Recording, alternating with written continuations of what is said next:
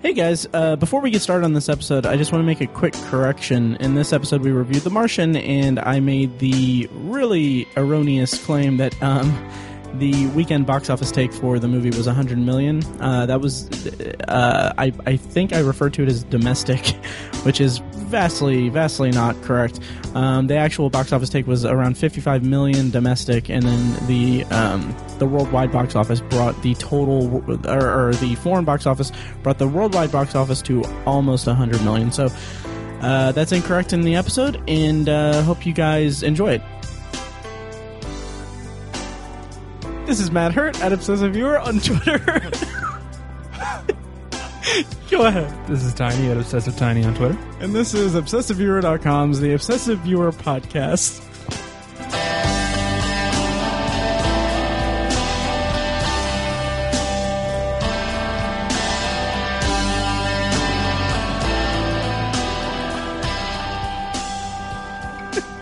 Random. I don't know why.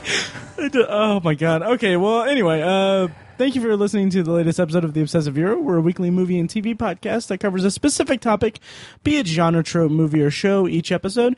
You can find back episodes at OV132.com and check out the blog at ObsessiveViewer.com. And if you were in the Indianapolis area, on October 16th, we're putting on a show at the Irving Theater in Irvington. It's called Shocktober in Irvington. We're going to be screening short horror films from local filmmakers, going to be having Q&As with the filmmakers, and also doing giveaways and raffles and all kinds of stuff. It's $8 to get in the door cash, or $5 if you have a ticket from the Irvington Ghost Tours. You can find more information at shocktoberinirvington.com. All the money we make is going to be going straight to the Irvington Historical Society. It's going to be a blast. Again, that's October 16th at the Irving. All right, so this week we're talking about The Martian, and we have a guest. It's Robert Fekkes, making his 6th appearance as a guest on the podcast. 6th? Wow. Yes. Wow, that's... I didn't realize I've been on that many times. Yeah. He's got to be our most common guest, right? I believe so, yeah. Yep. So thanks for coming on. Absolutely, thanks for having me again. Yeah, so how's it going? Tiny, how are you doing? I am terrific. Good.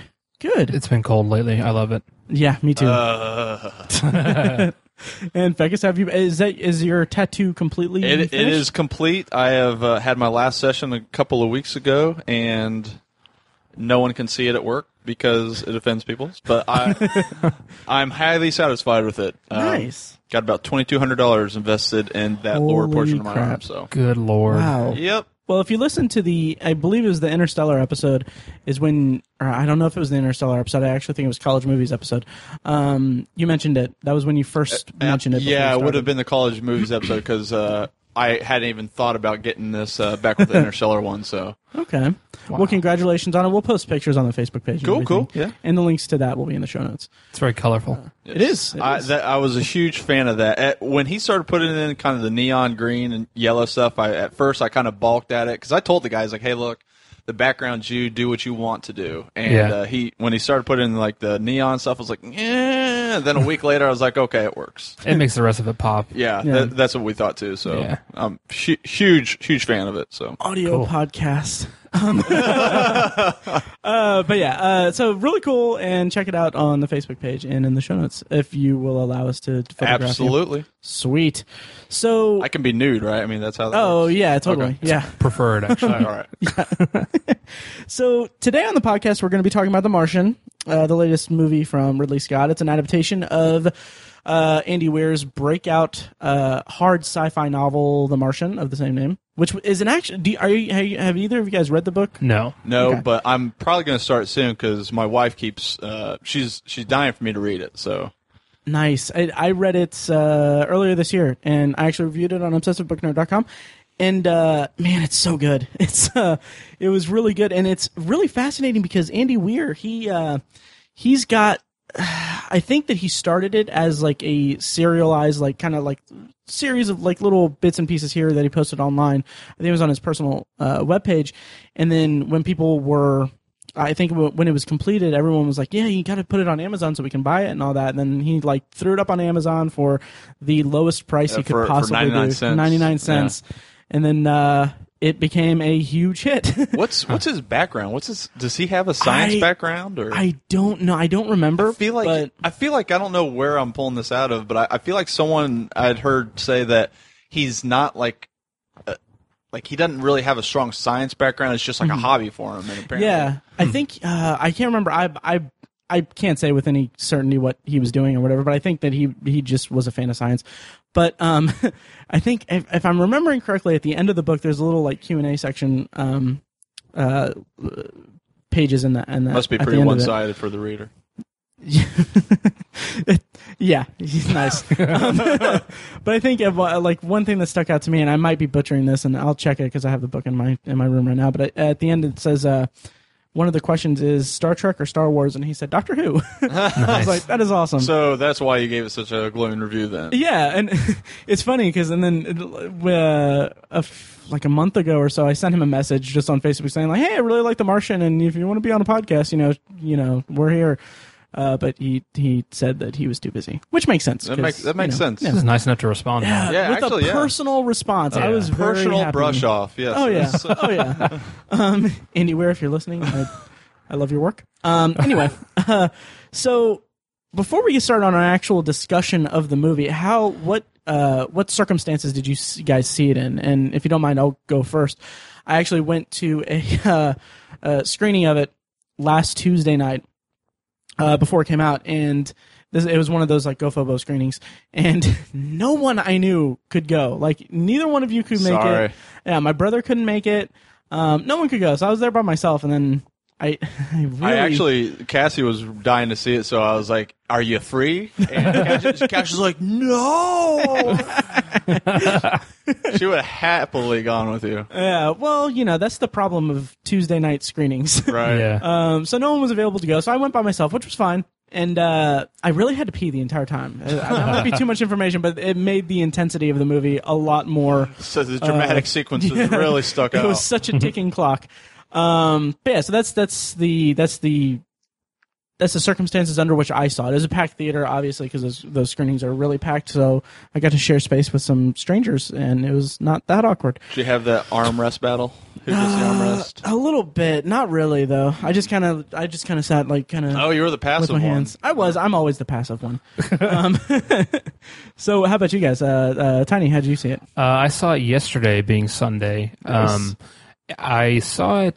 It was actually a night viewing. I wanted to do like a matinee, but the Colts game was yesterday, so they ended up winning, so that was nice. Nice. But yeah, I saw it last night.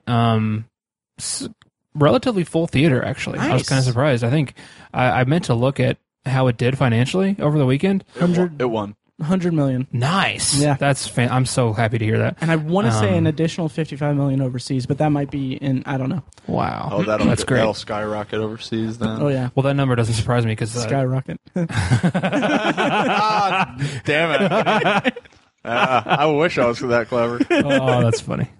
So yeah, I'm not surprised at that number because even last night at a 620 showing, a standard definition, or it wasn't 3D, just a regular. Nice. Yeah, I forgot to mention I saw it in 3D. You saw it in 2D? Did? I saw it in 2D. I specifically only wanted to see it in 2D. Nice. Yeah, so that was the way I saw it. Nice. Fekkes, how about you?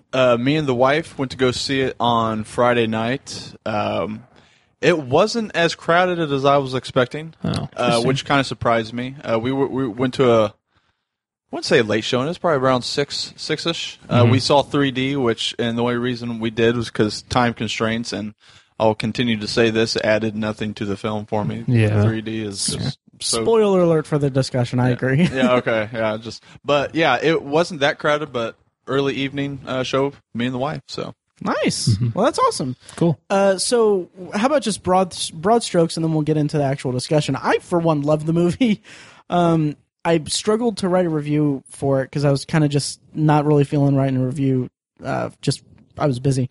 But I did finish the review, and I rated it like 9.0 out of 10. Nice. And I loved it so much.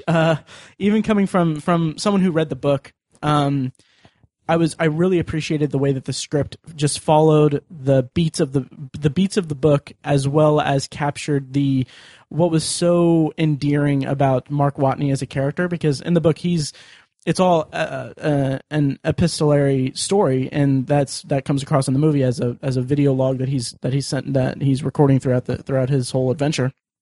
But in the book, he has such a unique sense of humor, and that came through really well in the movie, and I really appreciated that from Drew Goddard's script. So, how about you guys? Who wants to go first? I can kick it off just to keep the turns going. Right. I will give you the broadest stroke possible. Currently, my movie of the year. Oh, wow. Nice. Yeah. Very nice. That's it. That'll be my broadest stroke possible. Currently, my movie of the year. It might be mine too, actually. Yeah. Well, I'd say if you're going to see one movie with Matt Damon stranded on an island, co-starring Jessica Chastain, go see Interstellar. No, I'm just joking. Just joking. Interstellar, I haven't heard of that. I didn't love it as much as you guys did. I thought it was a really good movie. I think it was a little too hyped up for me. Okay. And it didn't hit the mark that I was expecting. I enjoyed it, thoroughly enjoyed it. I don't know if I might put it in my top 10, but it wouldn't break my top 5. But. Okay. Huh, okay. Interesting. This will be a fun discussion then. Yeah. And it's little things. I'm probably being too nitpicky on it, but there's just a couple things that bother me. I will say that there are specific reasons why I didn't mark it like 9.5 or 9 or 10. So so we'll get into that in a bit. I would say if I'm going to number value, I'd say 7.5 to 8. Probably closer to 8. But okay, cool. So Fekkes' 6th and last appearance on Just kidding. So I don't really have much in terms of notes. How did you guys feel about the just the visual style of it? Because this is the second, this is the second space sci-fi movie that Ridley Scott's made in the last couple of years. The first one being Prometheus, and I think that was his first like space movie since Alien. Since like Alien, Yeah. So it's kind of interesting that he would go back to this template so quickly too. Yeah, and he's also working on Alien Paradise Lost. God. Which, Yeah. we'll see. So the visual style, yeah. Yeah, I'm glad you mentioned Ridley Scott because he's a pretty distinct director, and I think he has a style that kind of stands out. And I didn't feel that in this movie, and I agree. I mean that in a positive way though, because I think when you do that, it can be a great thing, but sometimes it sort of feels like you're kind of waiting for the director to pull out his tricks, or draw from his barrel of visual, cliches. No, cliches is not the right word, but visual cues. And it's, like I said, sometimes that's nice, and there's nothing necessarily wrong with that. But I didn't really feel a lot of Ridley Scott in this movie, which is kind of maybe that speaks volumes to. The author, I forget his name. What did you say his name was? Andy Weir. Or just the screenwriter, Drew Goddard.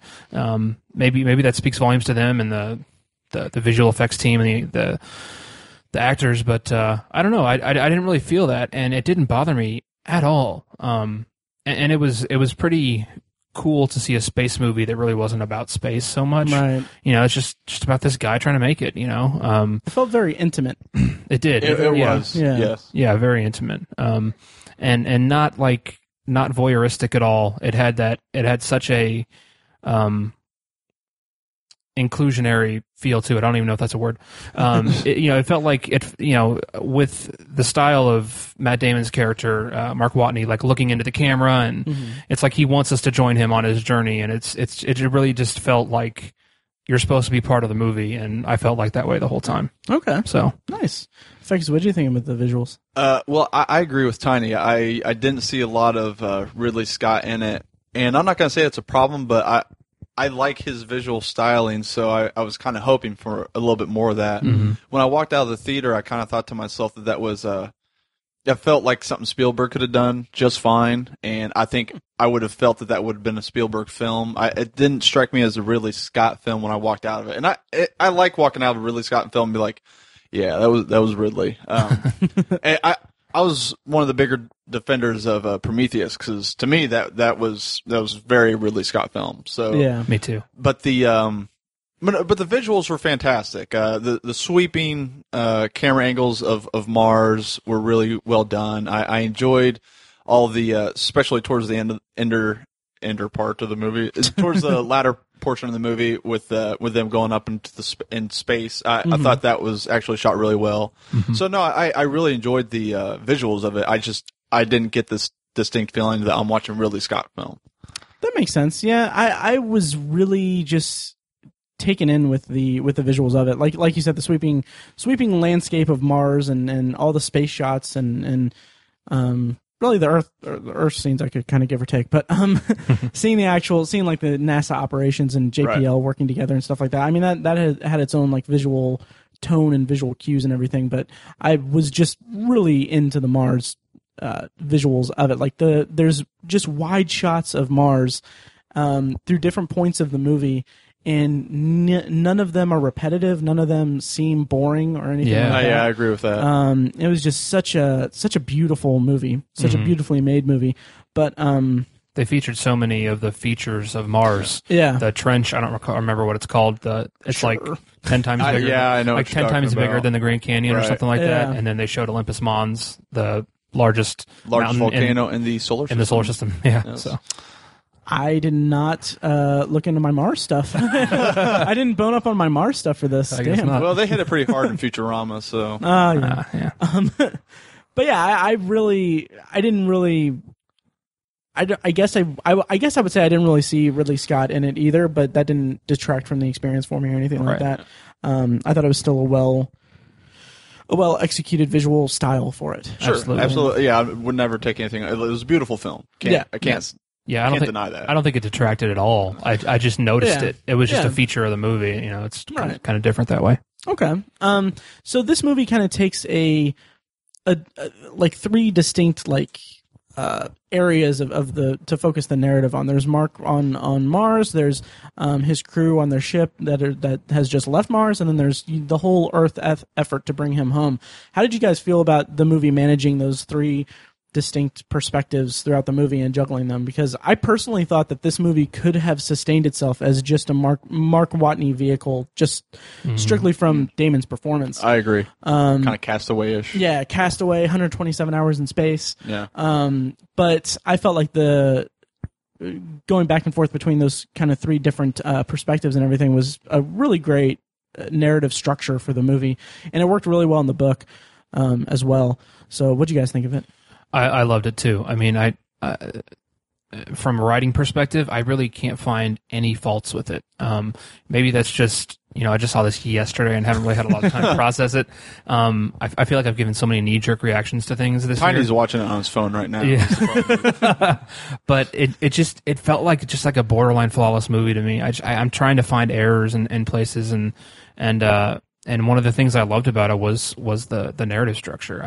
I thought the balance was great. I felt, as soon as I would start to feel like a little bit of despair when we were watching Mark Watney trying to survive, they would switch it to something on Earth or something like that. I mean, I guess I could say that the whole the Ares ship, which is the primary kind of space station-y ship. Hermes, yeah. Ares was the mission. Ares were the missions, correct. Sorry about that.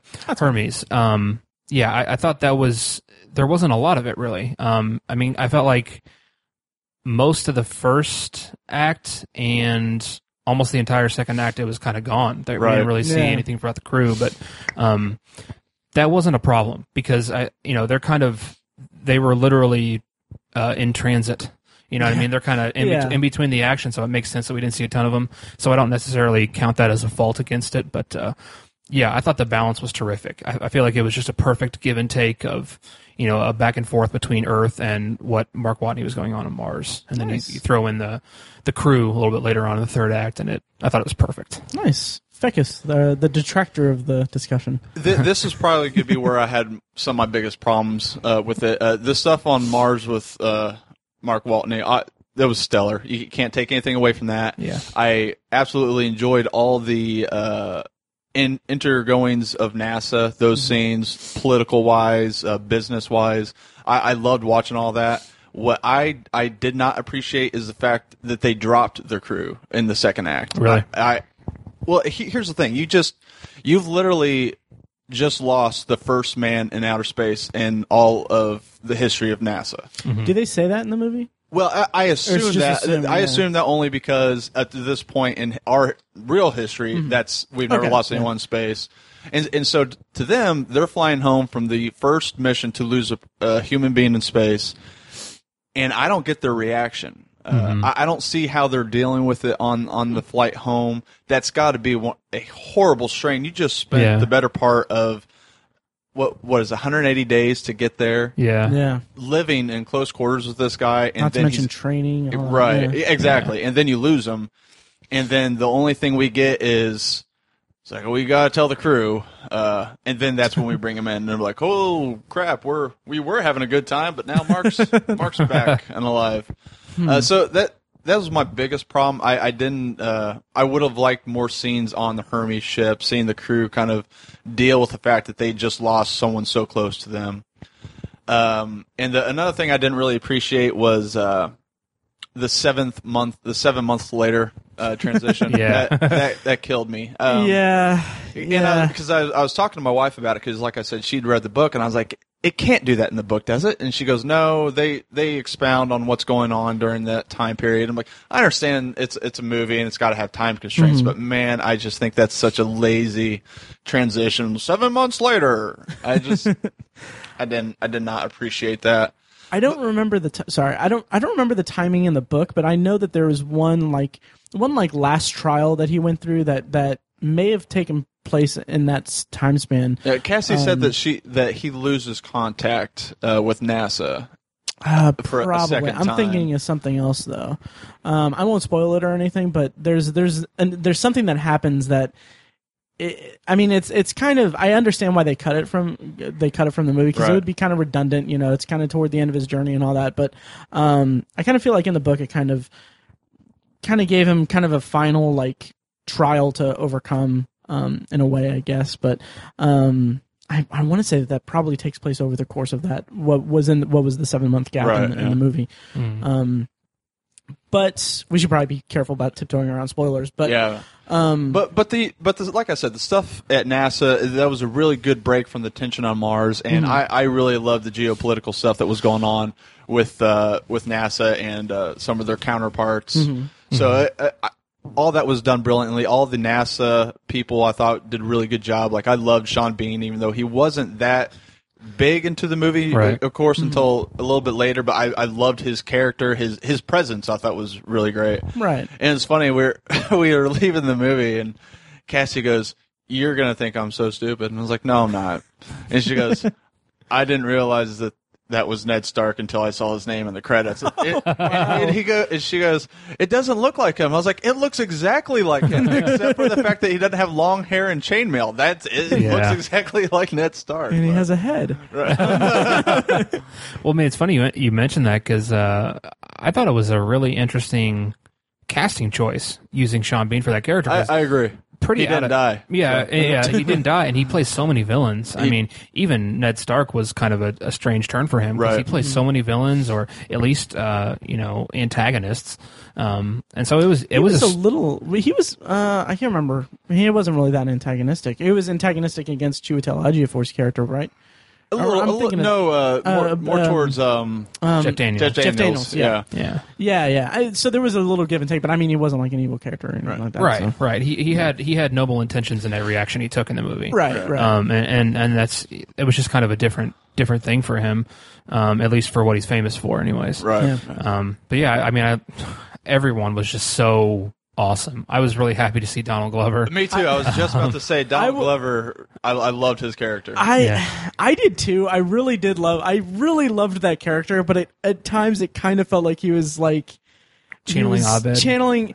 It reminded me so much of the episode of Community. I think it was season 5 where it's the they switch personalities. Yeah. And he's like he's Abed. It's the Freaky Friday episode. Yeah. And it just kind of like that took me out of it just a little bit, because I was like, maybe it's because I didn't follow Community up and past the second season, but The scene with him and Jeff Daniels. Oh, that was great. beautiful. Like that took any criticism I had of his portrayal in the movie completely away, because it was just it was phenomenal. Who are you? The director of NASA. It just puts the pen back. Yeah. That was so great. Like that and Watney's just basic humor. It brought great levity to the movie. The humor portions from Matt Damon's parts were amazing. They were fantastic. That was great comedic timing and just it brought levity to a horrible situation. And he nailed it. Like I loved his performance. Yeah, I think you could almost call it a comedy. I it was so funny. Right. I mean, it was, and to your point, Fekkes, about them just kind of, it kind of did feel like they almost like they brushed off the whole fact that like, oh, this is a monumental event in human history when they thought that he was dead. Right. And like they kind of just brushed past it. You don't get to see. You're right. You don't get to see the crew's reaction to it. And also, I felt like it was just a really kind of awkward placement of the scene where Jeff Daniels gives the press conference, and then it cuts off. It cuts off because and it's just like he's like Mark Watney is dead. It's like say more things. Don't cut to Mars. Yeah. Well, I think part of what influenced that scene is that, and this is something I wanted to talk about, is that this. I loved how much of a fantasy this version of NASA is, because you can see sort of in the background how they have like this sprawling campus and all this amazing resources, and it's just this like clearly it's just this hugely funded thing, and they're talking about 5 missions to Mars. That is an absolute, that is a ghost compared to the NASA we have now. So it's a fantasy now. Yeah, and it's just like the movie inspired me so much to like. It inspired me to want us to get to that at some point. Like I hope that in 50 years from now we have a NASA like that. That would just be so incredible. The plan is to currently land a human on Mars in 2039. Yeah. Right. Is the current plan. So yeah, whether or not that happens, Neil deGrasse Tyson does not seem to be that optimistic. But to your point, I feel like in this version of NASA, they are much more highly publicized than what we have now. And so like his Jeff Daniels' character, his job as a PR guy is so much harder. It's kind of like being the PR guy for the Kardashians as opposed to NASA, because every single tiny little thing that happens, he has to play, control how it comes out. And so I can sort of understand why they made that decision. Well, I mean, you got to take it into consideration too. If this say this does happen, you're talking about taking, like, NASA hasn't had this kind of what's the word I'm looking for, attention since we were putting men on the moon. Right. So it's going to be similar. We're going to be putting human beings on Mars, so they're going to have that kind of attention. The public is going to be very vested into what NASA's doing. They're not going to do it right now because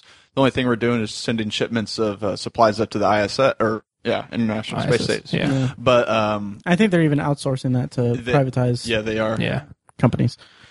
But that kind of touches on that exact, like, Tiny, you kind of circled around the reason why I didn't mark it a 10 or 9.5, actually. Oh, really? Yeah, and this is, it's such a, it's a hard thing for me to say because I am so much just a hardcore supporter of manned space exploration and the NASA program. And I absolutely adore the amount of quality space movies that we've been getting. Like Gravity was Gravity inspired people to do the same way that The Martian has. And I really hope The Martian inspires more people than Gravity does. Me too. Right. And even Interstellar touched on, us not going to the moon or exploring anything anymore. But what I feel like The Martian did, and this wasn't, I felt like it got a little too wrapped up in its message because, and it's hard for me to say because I'm so on board with their message of saying like, this is why we need manned space flights, this is why we need to explore and everything like that. And they kind of just really hammered it down, like really on the nose, saying like characters saying like this is a very huge event in human history, and I'm like, you don't need to say that. It felt a little bit like they were just kind of preaching to us that we need to fund NASA, and this is why we need NASA to be operational at a level that it hasn't been for decades now. It just felt, and I'm kind of conflicted with that because that's not really a fair criticism, because the state of NASA's space program and the state of humanity reaching for space is at such a level to where you need to have that level of just on the nose message pushing in your movies. But at some point it kind of reached a point of diminishing returns for me. It kind of felt like they didn't reach this point, but it felt like, I mean, you could kind of edit around it and you can kind of spin it as like, someone could probably see this as like just propaganda for NASA, basically. And that's really, really anyone harsh. needs it, NASA does. And yeah, absolutely. I mean, you're coming from a perspective for someone that's really behind manned space programs, but the general public doesn't care. Yeah, and so I have no problem with them being kind of preachy about it. Yeah, and I mean, like last week, to me, it was an amazing announcement. There's flowing water on Mars. Yes, I talked to everybody, and no one gave two shits about it. And I was like, do you not understand the implications of this? Yeah, right. And no one does. Right, no one gets it. Yeah. It's sad. Two things about that, just really brief tangents. There were two images that I just loved that came from that. It was two like little comic strips. That one was because it had, like, they announced, for context, they announced that they found flowing water on Mars the day after we had a supermoon that was like the blood moon or whatever. Mm-hmm. And then it was something like it showed like a comic strip that one panel was the blood moon saying like, oh, look at me on Mars, haha. And then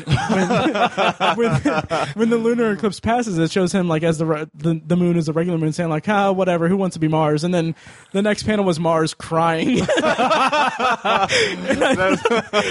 thought that was so beautiful. That's awesome. And then the other one is a little more crass, but it was a picture of I think it was just text of NASA saying like, or Mars saying like, hey, come over. And then NASA saying like, oh, no, you're too far away. And then Mars saying, I'm wet. And then NASA saying like, we're on our way. Yeah, I saw that one. That's good. Just, God. But yeah, to reel us back in, the...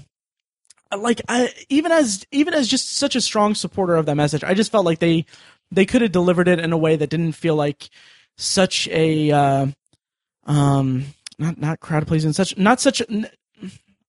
much of a feel good, like just there was something about it that didn't connect with me, the delivery system of it. I mean, I felt like it was just a little too on the nose for me, and maybe my opinion will change. I disagree with you. I think there's a proper amount of push for me for NASA. Mm-hmm. I think showing the general public getting behind the mission once they're trying to. Mm-hmm.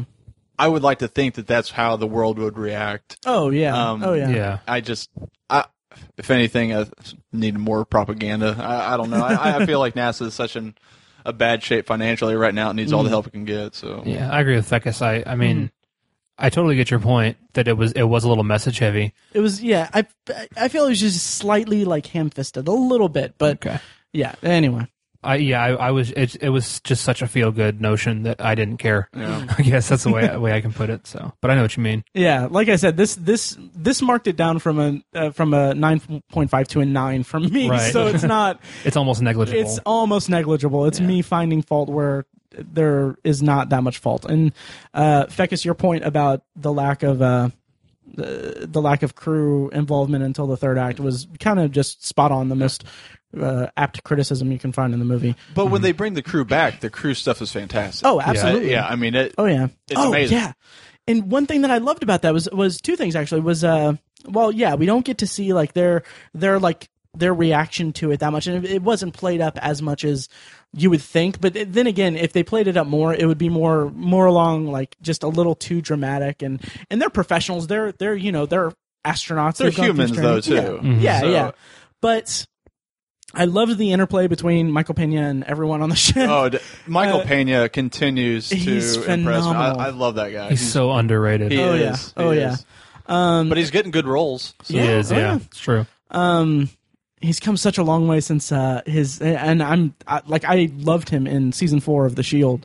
I never watched it. He didn't have a lot to do in that, though. He didn't, and he was kind of well, he had a good. We'll talk about it at some point in the future, Tony, and maybe a bonus episode about The Shield. But anyway, The other thing that I really appreciated about the Hermes crew was the way that, and this isn't a spoiler or anything, but two characters in it have a relationship on the ship. Right, yeah. And I loved the way that it was so just downplayed and so just understated, and it could have been like this.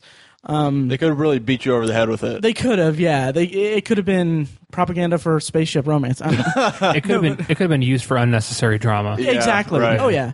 But then again, they're just professionals. They didn't like make that a focal point of the crew's plot line or anything like that. It was just like, oh hey, these two are banging. Cool. I guarantee you they were not banging in space. There are ridiculous amounts of NASA protocol. They'd be like, if you get pregnant up there, there's not a whole lot we can do. That's true. I doubt they'd add the extra fuel for the condoms. And I get we're gonna need a year's supply of prophylactics, guys. What can we get rid of? God. I will say this, and this is me being just nitpicky because I'm stupid, but if NASA was aware of that relationship, those two would not be on that mission together. Yeah, Oh, yeah, probably yeah. not. Yeah. And who's to say it didn't blossom when they were? It could have, Yeah. you're stuck In in a transit. small space for half a year. Yeah, yeah. Human beings, man, juices go flowing. Right. I mean, this is a pretty small apartment. I'm feeling. I got a uniform. I'm just saying.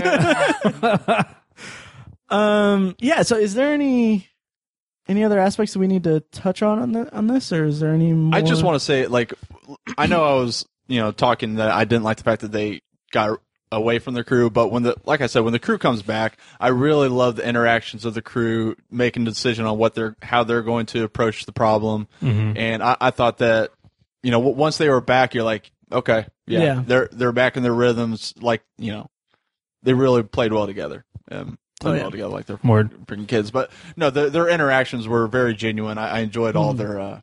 I enjoyed all that stuff once they got back. So that's why I think I probably missed them so much in the second act. So, like, I would have loved to see a movie that focused on that group and that dynamic and that kind of chemistry between those characters. That in of itself could be an interesting movie. This movie was a collection of three different movies that could have been played. Yeah. But it comes together in such a nice way for me. I was very intrigued by the way they established and showed the isolation in this movie, because it didn't necessarily feel like isolation, because he had this dialogue going the whole time, and it's like he was just telling the story, and it almost didn't feel like isolation. But then there's a few very very like perfect moments where they kind of display the psychological and later in the movie physical degradation of what Mark Watney went through. Right, yeah. And those moments were plenty representative enough of how terrible isolationism can be, and how you need human contact, and just being by yourself can just absolutely ruin someone who's weak, and it still managed to achieve that even while I felt like sometimes it didn't feel like he was isolated at all. Yeah. So it was just a very, very, very talented presentation of that, and that balance was really well done. And a lot of that was Matt Damon's performance. Oh yeah. I mean, you talk about performances of actors that have had to just do with what themselves. Tom Hanks in Castaway. And, I think Matt Damon even did a better job of it than Tom Hanks did in Castaway. I thought his performance was fantastic. Absolutely. Yeah, absolutely. And there was a scene. The scene where he's in the rover, and in my review I kept it vague, so I'll keep it vague here, but he reacts to something that's on screen. This is when I know what you're talking about. Yeah. So he reacts to something that's on screen, and like the emotion that he showed on his face, it wasn't like there was a restraint to it, because I feel like he just tapped into that character in that moment so profoundly. Like, it moved me like incredibly. I was incredibly moved by that, because you can see that he's just overcome with this emotion, but he's still, holding it back because he has a job to do. Yeah. And I absolutely loved that scene in particular. Me too. I loved his maritime law. Yeah. That killed me. That was so funny. That. Oh, that was fantastic. And the callback to it later. Right. Oh, it's man. like, yeah, he explained it to us. Yeah. Yeah. Yeah. So this movie was just a blast. It was If I had one more criticism with it, and it's just this, and this is probably something that can be rectified by me just reading the book. I feel like that they could have done a little bit more explanation to some of the science portions of what's going on. Like there's got to be more to the potato thing than what they show. But my biggest thing, I'm sure all their science checks out, but I wanted to know the science behind the. I don't want to spoil it. okay. The last portion where he's taking all of these things off of the. Yeah. I really want to know the logistics of that. And, right. And I know again it's time constraints, but me just being the kind of the guy, I would like to have had them go a little bit further into the science reasoning behind some of the things that they could or could not do. So. I really think you'll love the book. Yeah. Honestly, it expands on everything science related in it. It's so weird because it's such a uniquely gripping experience to read about this guy like writing out these calculations and stuff. And it's like it still grips you, even though it's like he's just talking about math and how he needs to survive with this like rationing stuff, like actually talking out the math in the book. It's really great. I absolutely love that. It kind of reminds me of the throwback to Apollo 13 when Kevin Bacon's character and Bill Paxton's character, and Kevin Bacon's like, I don't think they're telling us this, this, and this, and this, and Bill Paxton goes, well, why are you so sure? And he goes, because I can count. And he's sitting there with the pad, I don't know. I like that line. It's like, you might be able to count, but those are equations. And that's one thing that I really loved about the movie also was that it kind of took an Apollo 13-esque approach to it, and it was filmed almost like kind of at least in the NASA scenes and everything. It's kind of like a docudrama style. Yeah. Because every new character had like a little title card and their title and everything, and it felt like that, coupled with the just very realistic portrayal of science. I mean, I'm not a scientist, so I don't know how much they got right and how much they got wrong, but seeing that together felt like this was a combination of Apollo 13 and 127 Hours and other survival movies, stuff like that. It just kind of lent such a realism to it that they would have such a kind of realistic portrayal of NASA. Mm-hmm. Although I don't think the interdepartmental and intercontinental cooperation would work the way that it does in the movie. So seamlessly, yeah. I did, maybe not as seamlessly, but and I'm not going to spoil anything, but I could see what happens happening. I really could, and I think it would just be for the sake of the space travel. Mm-hmm. And I really think that maybe it wouldn't work so effortlessly, right? But I think that would work. I think that could come together if in a similar situation. And they do touch on the alternative of that as well when they like briefly in dialogue. But then again, that wasn't the point of the movie. Wasn't to have like no, it's not a geopolitical thriller. So. Right. True. Yeah. So, is there anything else we need to discuss about The Martian, or should we move on to potpourri, or anything? Any last words? I will say this: I saw a funny thing on the internet today. It had a little overview of the Earth, pointing out little mountains, countries, and then there's a little dot above the Earth, and it says Matt Damon. So I thought that was funny. That's cool. And did you guys see the one where it has Matt Damon Saving Private Ryan, Matt Damon Interstellar, and then Matt Damon this? And it goes, the United States has spent a ridiculous amount of money trying to get back Matt Damon. That's hilarious. I haven't seen that. That was great. So wrapping up, final thoughts. I gave it a 9.0 out of 10. Fekkes, you said 7. I would say probably closer to 8. Okay. So, like I said, it didn't strike me as movie of the year, but it was very enjoyable. I don't regret seeing it at all. It was a great movie. Nice. I'd probably give it a 9 as well. Sweet. 9 out of 10. It was just so great.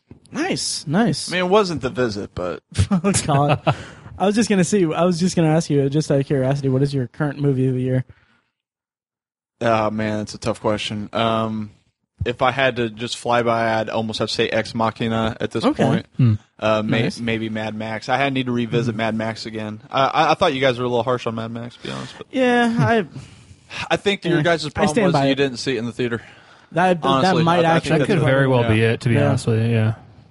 Yeah. Oh God, that would have been amazing to see at the It was. It would've State been. Museum. Yeah. Yeah. On the 90-foot screen. Yeah, That would have been that'd be amazing. incredible. Or 120, however huge what- that thing whatever is. it is. Whatever. It might be 70. But Bigger than my 48-inch television. Yeah. yeah. Yeah. Bigger than most 70, people's not homes. 70, but 70 millimeter. But anyway, yeah, you know, we'll see how I feel about it after our rewatch. Before we go to Potpourri, did you see that they're doing 2 sequels to it? Really? No, I did not. Mad Max, yeah. I did not see that. Yep. George Miller confirmed there will be at least 2 sequels. You know who Wow. else confirmed some sequels, and I know you guys are going to both be excited about this. I don't know. Oh God. Hasbro has confirmed 10 years of Transformer movies. Yes. What? They've mapped out the next 5? Next four. Next four. Oh, Transformer man. movies. You're welcome. Rough. That's rough with 3 Fs.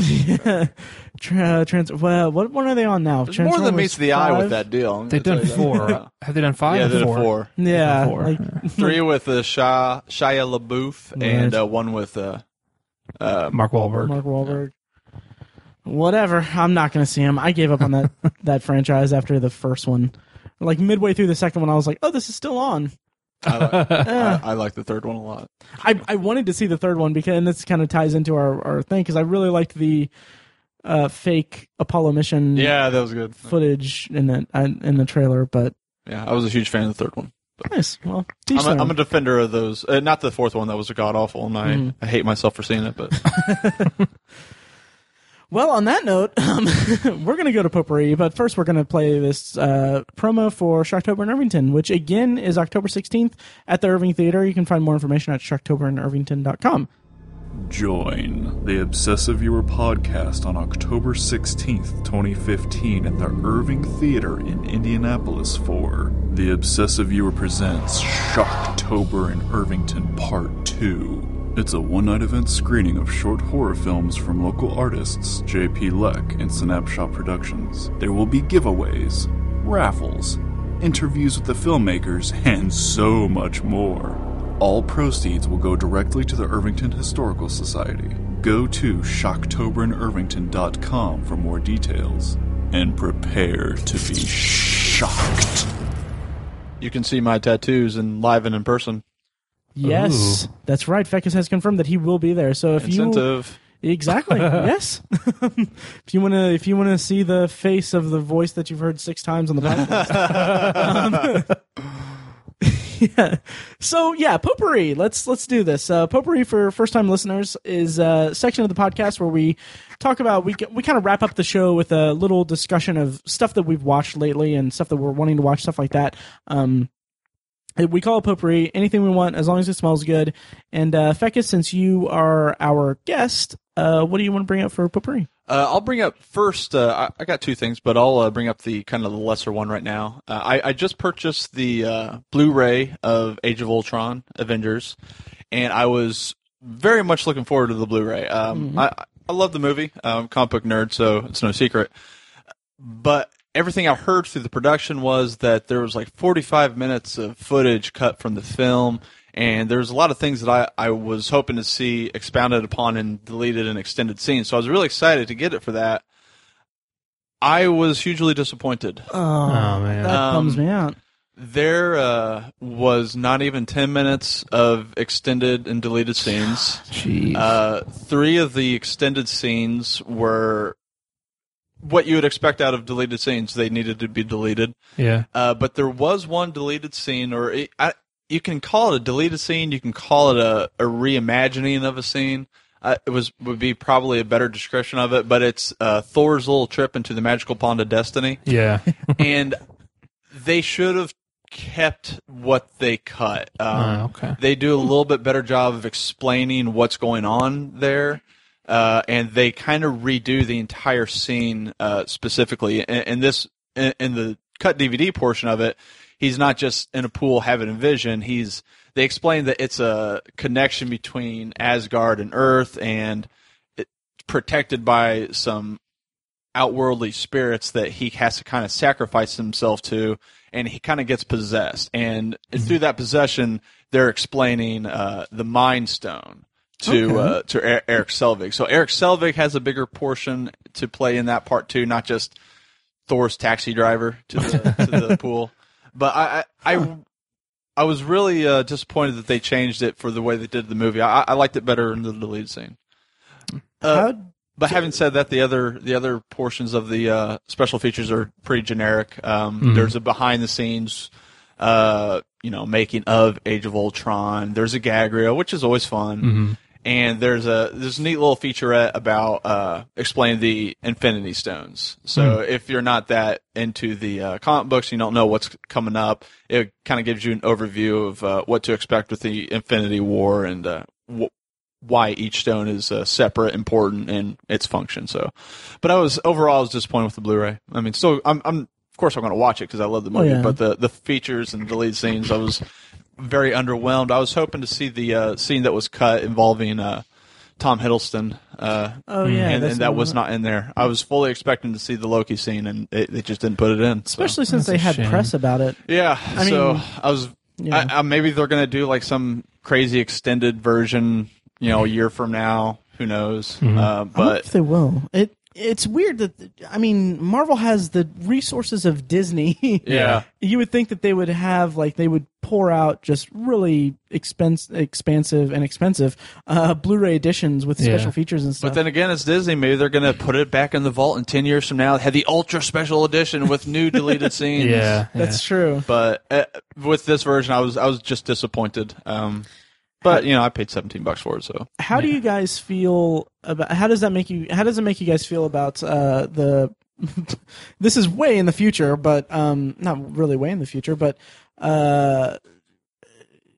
Star Wars Blu-rays for the new movies. I'm good. Are you talking about like the ones that are still that are going to be released, or the new movies? I imagine that with something that has that much fanfare behind it, I'll buy every single copy that they put out. But it would just be I don't know what I'm saying exactly, just that it would be a shame if they had a lackluster Blu-ray releases. It's Star Wars. Maybe I'll be disappointed, maybe I won't, but usually I'm not disappointed with special features. It was just this particular movie because I knew that there was so much.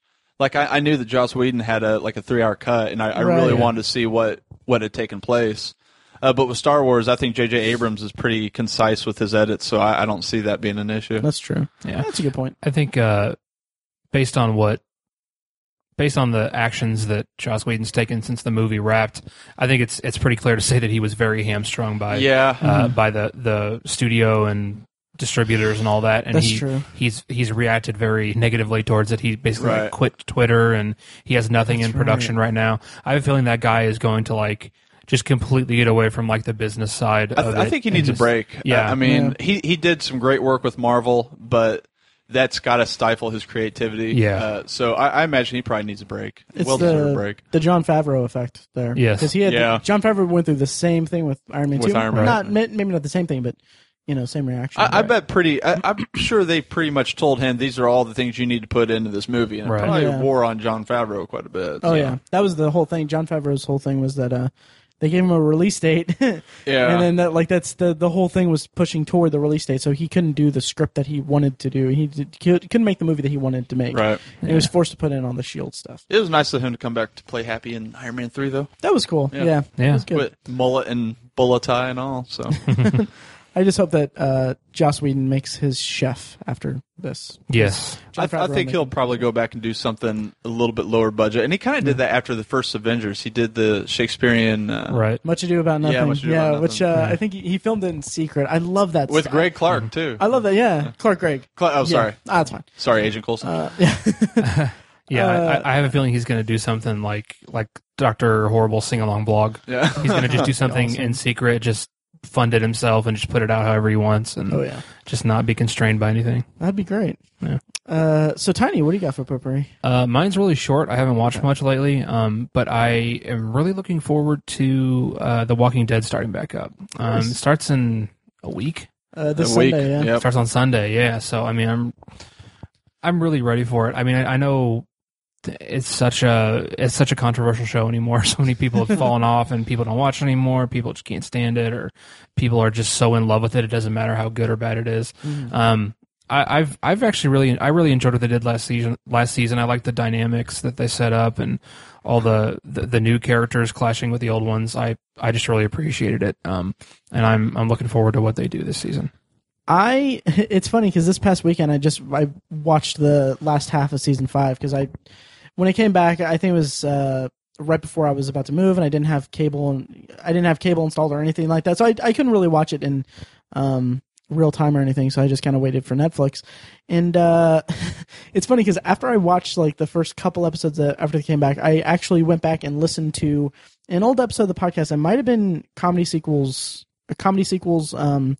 or college movies, but it was in March, and because I remember you guys talking about actually it was the Avengers trailer bonus episode potpourri thing, maybe not bonus episode, but you two, because Fekkes, you were on talking about The Walking Dead coming back, and like Fekkes, you specifically talked about the episode, I think it was called Them, where they with the barn. Oh yeah, and it's funny because when I was listening to the podcast, and I don't want to rehash old discussions on the podcast, but from my context for listening to that was after I had basically turned that episode on, got about 15 minutes into it, and then fell asleep for like 4 hours on my couch, and then eventually like went back and listened to or watched it on my tablet when I was laying in bed getting ready to go to sleep, and just thinking like, my God, this was so boring. This was the most useless episode that they've done. So rough. Rough. Yeah, but I will say that the rest of the season was actually, pretty okay. Once they got to Alexandria, it was pretty interesting. A new dynamic opened up, and it's such a dumb thought, but the kind of the chemistry between Andrew Lincoln and Alexandra Breckenridge, is that her name? The girl that plays Jessie. Mm-hmm. Okay. I want, because in the show she's married. I just kind of wanted him to show up at her doorstep with boards and such. Oh man, with like really cheesy, God. like because hashtag Love Actually, guys. Yep. Oh my God, that's yeah. funny. What pains me most is I knew exactly where you were going because I have to watch that movie every year with Cassie. So. Yeah, man, I have to watch it every year too. Yeah, I'm forced to watch it. I don't hate it. I don't. It's actually enjoyable. I love it. I like that movie a lot. So Tony, you're looking forward to that. That's awesome. I am, yeah. Yeah. It ended well. Season 5 ended well. So sometimes it's a chore for me, but I'm always on board. And I get that. Yeah. I've said from day probably 42 of the show that that I will watch it always because I love zombies and Greg Nicotero is amazing. Yeah. But it was a struggle. Sometimes I will watch it when it hits Netflix at the end of like a year after it airs. Sometimes I get like 4 episodes behind because I'm just like, do I really want to do this right now? Yeah. But, yeah. It's I will say that something kind of struck me about that, and then I'll go on to my potpourri section. But I was looking up on IMDb. You guys know that Andrew Lincoln hasn't done a single acting and hasn't taken a single acting role since The Walking Dead premiered. Why would he need to? Well, exactly. But everyone else has acted in other things. It's just he hasn't. He does a lot of like narration in the UK and for documentaries, I think, and voiceover work. But he hasn't portrayed anyone but Rick Grimes on television or in film since. Well, you got to think that's 20-some episodes for a season. That's 13 to 16. It's still. I mean, that's a long commitment. And And I'm not faulting the guy or anything. No, you hate him. No, well, no, I'm just you called him lazy. I heard it. I'm just saying it's an interesting bit of trivia, and I totally respect that. I assume that if he has wife and family and stuff, he doesn't. That's why I think he said that on the Nerdist, his episode of the Nerdist, that he's a very that makes sense. very passionate family man. Yeah. And so I mean, Walking Dead's got to be at least 6 months out of his year. Oh, absolutely, if not more. So. Oh yeah, in Atlanta too. So. Yeah, in Atlanta of all places. Yeah, so that's cool. Not that there's anything wrong with Atlanta. I'm just saying it's not. I believe it's Hotlanta. Well, for potpourri, I'm going to bring up since it is Shocktober, On the here at the Obsessive Hero, we like to celebrate what we call Shocktober. A little bit less of a focus on the podcast side this year, but I do want to mention something Shocktober related. And I watched the movie The Den, which is a movie that Mike brought up on the podcast months ago. Mike being our co-host who is on sabbatical from the podcast. He brought up The Den, and The Den is a movie that's currently streaming on Netflix. It's about a woman who is given a grant to study like kind of do kind of a chat roulette kind of thing. Like she's given a grant from her school or from a school to study the people that she meets online in this chat roulette kind of thing. So that's the setup of it. It's a pretty flimsy setup. I'll get to that in a second. But the rest of the movie is she kind of stumbles upon some like really creepy kind of it's kind of a slasher basically. And she's being kind of hacked and taunted through this. The kind of the main draw of the movie is that the entire thing takes place over laptop screens. Kind of like that movie Unfriended. Yeah, I was going to say saw it. Very reminiscent. Yeah, which when Mike brought it up on the podcast, he mentioned that The Den is a much, much better alternative than Unfriended, which I never got a chance to see.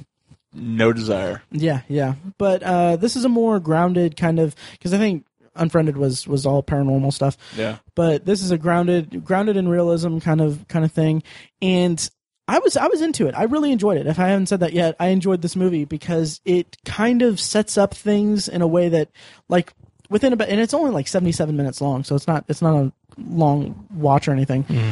And so as I'm sitting there watching, I'm kind of like thinking like, oh, okay, well they're clearly setting it up so that this is going to be the end game here and all that. But then by the end of it, like it's completely not what you expect from that, and it kind of ends on a really interesting kind of note that I thought it was definitely a lot of fun. It was really good. It was really good, and the acting in general was just okay, but it's a horror film. Yeah, exactly. It was fun. I'll give it that, and I was really glad to see that. I was nervous that it was going to go in a certain direction toward the end, but it didn't. I'll leave it at that because it'll be spoiling. But yeah, I really enjoyed it. I recommend it. It's on Netflix. Yeah. So, Fekkes, do you want to go again? Yeah. Yesterday, got home from the gym and realized that the Colts game was on. Not being a Colts fan, a Cowboys fan, I thought I'll go see a movie. And so I went to go see Sicario, which I have been looking forward to a lot. And it was disappointing to me. It's getting like The Martian. It wasn't as I'm not saying I was disappointed by The Martian. I wasn't. But like The Martian, I kept on seeing a lot of movie of the year stuff, and I was like, well, all right. So, and it's something up my alley. It's about the drug war. Me being a police officer and smell of bacon all the time. I thought this is up my alley. So, but the main character of it, if anyone doesn't know, it's Emily Blunt plays an FBI agent that gets assigned to a task force that's trying to hunt down one of the major players in the Mexican cartel drug wars. And for her being a team leader in a SWAT position in the FBI, her character came off so naive, and really? it bothered me, and because she was just so flabbergasted by some of the things that are going on and some of the things that the other agencies are doing, and I'm like, you do have the news, right? you do know that the United States have done some pretty shady things, even recently. Fast and Furious, not the movie. I'm talking about the arms deal between the cartels in the United States. But she's just like, oh my gosh, I can't believe this sort of thing is happening. And the whole time, like every time something happens in the movie, and she's just like, oh, I have to smoke a cigarette now. I'm like, you can't be in your position and not know these things are going. I mean, I'm a local police officer. Yeah. I know how some of these things work in the federal system. Maybe it took me out of the movie a little bit too much. But her naivete just really bothered me. It's not to say that it's a bad movie. It there's a lot of good things about it. Some of the action sequences are really well done. There's a scene that takes place at the Mexico-U.S. border that was fantastic, but was taken away from me because, again, she bugged the crap out of me during that action sequence. You're a SWAT trained officer, and she's like, do I get my gun out? Should I get this gun out? Yeah, there's guys with fully automatic machine guns. You might want to get your pistol out. But maybe if her character wasn't so ridiculously naive, it would have been a better movie for me, because there were some great things about it. Josh Brolin put in a strong performance on it, and Benicio del Toro killed it. I loved every single moment I saw him on screen. That's good to hear. To me, he really brought the movie out for me. So it's not a bad movie. There's a lot of good things to like about it. There's a lot of insightful things about the drug trade. If you're not that in tune to it, that is pretty spot on, pretty factual. And something so little to me is a lot of times in movies like this, you'll see like some of the if you don't know, like, a lot of the agencies will use a lot of military people to do some of their high-risk ops. And whenever you see that in a movie, you see these guys that are just ripped to shreds. Yeah. Just, the Arnold Schwarzenegger crew from Predator. Yeah. And that's not realistic. And even for Special Forces guys. But they do a really good job portraying the Special Forces guys. And they look like what I would expect. And, they're not bodybuilders. They're guys that are well-trained, and they're gruff. But some of the realistic aspects they put into that, I really appreciated. So it's a really good movie if you can get away from Emily Blunt's portrayal of apparently a 12-year-old girl that got into the FBI. It's funny because so I had the full intention of going to see The Martian again, because I wanted to see it in 2D, and I wanted to be kind of, to have another take, because I saw it for free for the screening. So I was like, you might as well pay for it to see it. But then I saw that you checked into Sicario on Facebook, and I had heard a lot of the buzz about it too. And so I was like, you know what, I'm just going to go see Sicario. So I went and saw it, and I was just really lukewarm over it. Yeah, I don't understand where all the heavy praise is coming from. I want to say, and this is such a disservice. It's not. This probably isn't the case, but it is. I believe his name is pronounced Denis Villeneuve. He directed it, and he's the guy that made Prisoners. Which I was underwhelmed with as well. Yeah, but I mean, he carries a certain weight, and maybe there's a bit of expectation there. And I will say that the movie, for what it is a beautifully, beautifully made movie. Like the shots of Juarez are amazing. They're beautiful. As horrible as to say, the border towns in Mexico are, for lack of a better term, they're war zones. Yeah, but the way they shoot Juarez it's beautiful. It's very beautiful. And I really loved that. Like Roger Deakins was the cinematographer on it, and I think that the way that he composed some of the shots and the way the lighting was, it was just so, the way everything was framed was so. It was one of the best looking movies I've seen. Yeah, I would agree with that. But story wise, like, completely disengaging for me. Yeah. Like I actually wrote a review, and I'll probably post it this week. But I actually gave it like a 6.5 out of 10. I gave it a 7 on IMDb. It was like. And I think that, and we don't need to get into like a big discussion over it or anything, but I feel like the Emily Blunt's character being that kind of naive character, she's our conduit to the story. She's the audience surrogate, so she's supposed to be, and that's kind of, it's not believable. It's not. It's definitely not believable, and I'm not in making her such a willfully ignorant and in the dark character. It made it so much more difficult. It didn't intrigue me as to why the agencies are behaving this way. It didn't intrigue me into what was going on with Benicio del Toro's character or anything like that. It just made me think, like, there's nothing in this movie for me to latch onto. Yeah. There's nothing in this narrative to make me become invested in it. And did you not even appreciate Benicio del Toro though? I thought he lit up the screen. I thought he was fantastic, but I felt like he was the main character of the movie, but the movie didn't tell that to us until well over halfway through the movie. 100% agree. 100% yeah, and agree. I felt like that was like if they had started from the beginning and shown his arc throughout the movie from beginning to end, instead of having what is ultimately a completely superfluous character introduce us into this narrative and be our conduit to the narrative, but instead showed his thing, instead of steeping him in just really unnecessary mystery, really. And then it got to a point where we basically got his backstory, and then from there, it was too late. It was too late. Yeah, it was like, okay, well, we just found out this stuff about him, so now we need to be really invested in what he's doing. And I'm just like, the shot's really beautiful. It's just, it was so disorienting and so just not disengaging for me. There was one aspect of it that I really appreciated, and it was a bit of a side story that kind of showed a minor portion of a Mexican police officer's life, which I appreciated. It didn't really fit the narrative, and he didn't know where it was going. But for some reason, I kind of liked it. It showed him his home life, and then at the end of the film, I don't want to call it what happens to him as a payoff, but you kind of get a wrap and some closure into maybe not even closure. There's no closure in the drug war, but right. The character has an arc. It comes to me. It was a satisfying arc with him and his family. So I appreciated that side of it instead of just kind of the U.S. Law enforcement side of it. So, in retrospect, I agree, but in the moment, I was like, "Oh yeah, we got this cop in Mexico that we need to keep track of." While I'm struggling to get into the storyline involving Emily Blunt and her escapades with whatever task force it is, I just felt like if you're not going to hook me there, why would I be hooked on this story that has nothing to do with anything? Yeah. Yeah, so I don't know.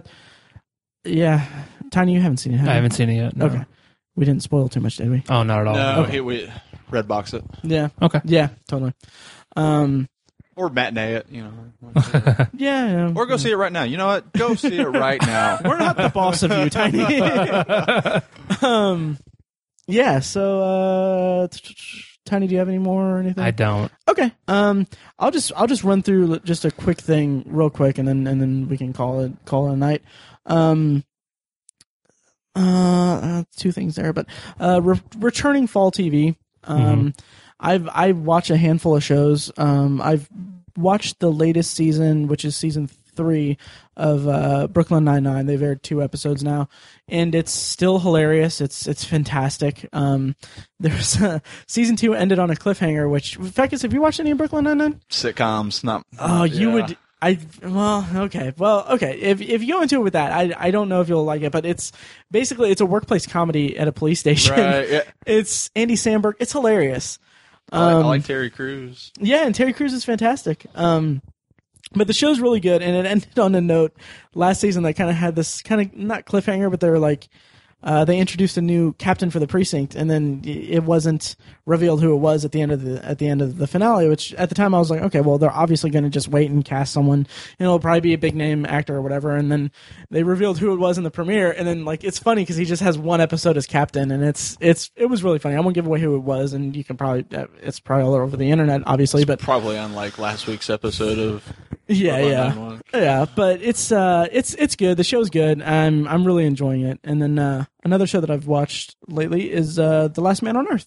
Season 2 premiered, and have either of you guys watched last season? I've caught bits and pieces of it, and it's intriguing enough for me to maybe is it on Netflix? It is on Hulu Plus. No, it's on Netflix. Well, I'm not going to pay for Hulu, but if it ends up on Netflix, I've seen bits and pieces that would make me curious to watch it. So it's the most unique comedy that's on network TV now, right? Without a doubt. First season kind of didn't overstay its welcome, but it overdid its shtick a little bit. And season 2 so far in the first 2 episodes is kind of equalizing itself and doing a unique kind of a fun thing. It's branching out a little bit. And then finally, first 2 episodes of Family Guy has been fun. It's good background noise, basically. Yeah, I've watched them too. I mean, they're not stellar, but it's Family Guy. It's entertaining. It's fun. Yeah. Did you watch this week's episode? Yeah. The Tom Cruise stuff was great. I loved it. It was really funny. The tiny Tom Cruise stuff was really funny. You need somebody to run really intensely with their arms flapping like this. I'm your man. Yeah. It was goofy. It was goofy funny. And then finally, I guess I can go ahead and bring this up. Did either one of you watch Better Call Saul season 1? No, but listening to your guys' discussion about it last week kind of makes me want to go watch it now. Did you watch Breaking Bad? Yeah, Okay. I loved it. Me too. Loved Breaking Bad. Better Call Saul is a unique show. It's I heaped praise upon the first episode, the premiere on last week's podcast, and you know it was really fun, but I felt like by the time I reached it was 10 episodes this season. By the time I reached the 9th episode, it felt like it was still trying to figure out what show it is. Which 9 episodes, that's way too long. I'm surprised it was that little short of a season. Yeah, and I mean, that worked in its favor somewhat. Are they hour long or are they half hour long? 45 minutes, hour 45 long. minutes. Yeah, it's.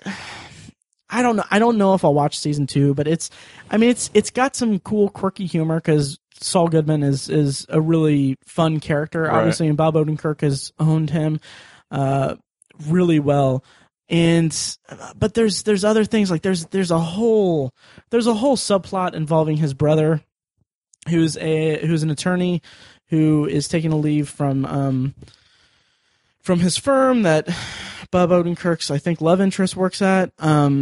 But he's like a partner at this firm, but he's got this medical condition or something where it's literally said that they refer to it as he's allergic to electricity.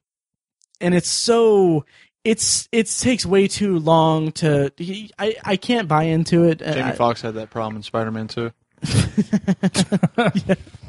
But it took too long to really get going or do anything different, and it was just kind of and they cast Michael McKean as his brother in the show, and I felt like throughout most of the season it was just such a waste of his talent because he didn't really do much of anything. And then there's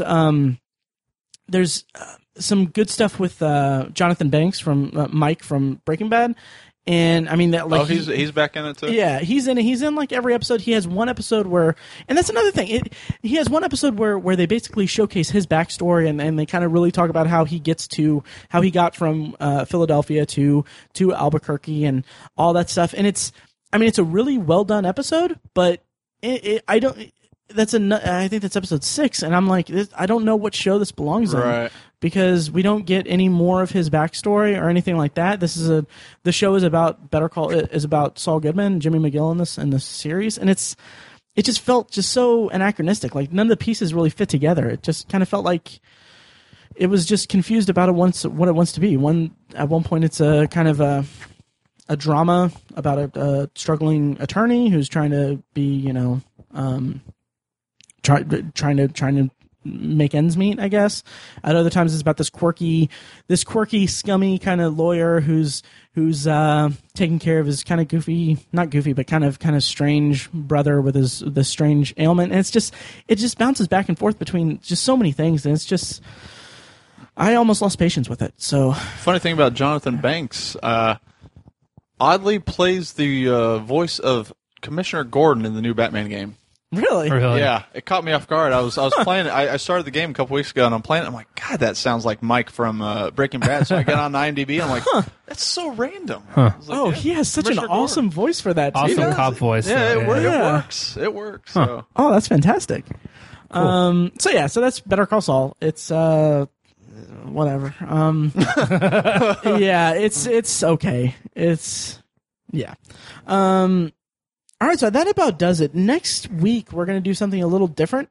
Tiny and I are going to basically. I don't know if this is a good idea or whatever. In fact, because you can be kind of like we can get a reaction from you. I'll be your what focus group? Be a focus group? Yeah. So basically, next week, what we're going to do in lieu of a topic, we're going to we've assigned a number to each other. And we're going to watch that number on our Netflix queue. And now I'm saying it out loud. It sounds ridiculous.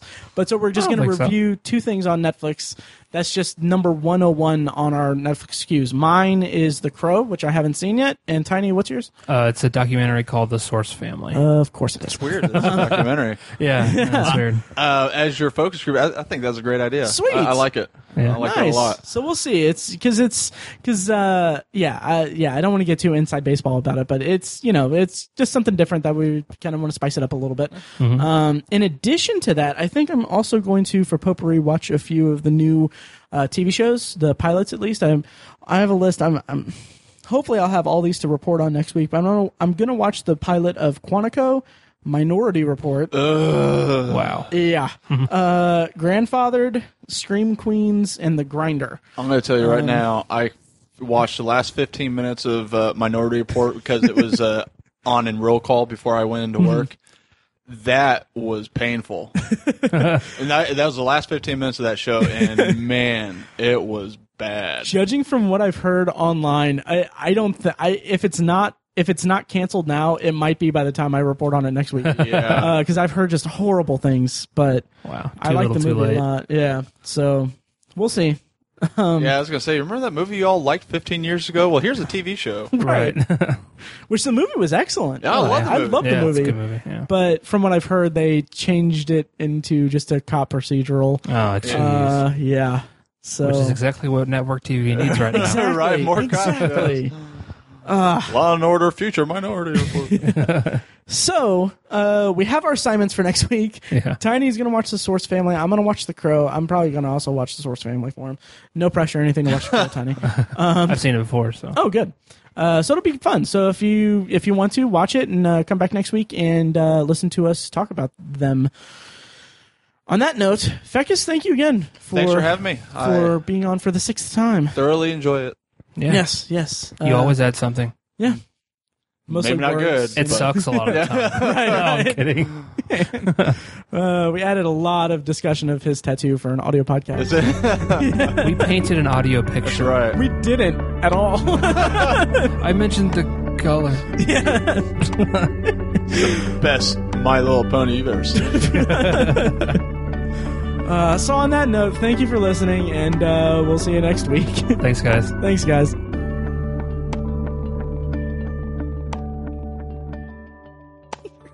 It's it's visual. I'll have to cut this from it, but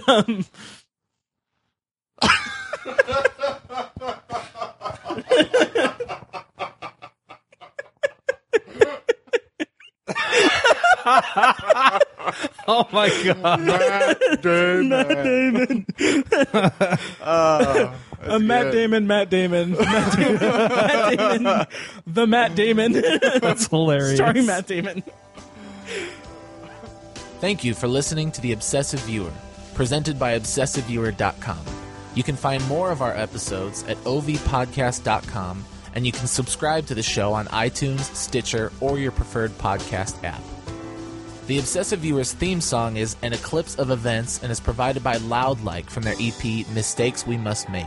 You can find that and more great music from them on iTunes and like their Facebook page at facebook.com/loudlikemusic. Any and all feedback on the podcast is encouraged. You can email the hosts individually at Matt, Tiny, or Mike at ObsessiveViewer.com, or send an email to the podcast in general at podcast@ObsessiveViewer.com. Check out the Obsessive Viewer blog at ObsessiveViewer.com, where we post movie and TV reviews and the occasional editorial about the business of entertainment. You can also like us on Facebook at facebook.com/TheObsessiveViewer and follow us on Twitter at ObsessiveViewer, at ObsessiveTiny, and at IamMikeWhite. If you want more obsessive content in your life, check out our sister site, ObsessiveBookNerd.com, for book reviews, author spotlights, and a general celebration of reading. Finally, if you're philosophically curious, check out Tiny's side project podcast, The Secular Perspective, which explores the concepts of faith, religion, and existence from the perspective of secular hosts. You can find that at thesecularperspective.com and subscribe to the podcast on the podcatcher of your choice. Again, thank you so much for listening. We love you. Be excellent to each other.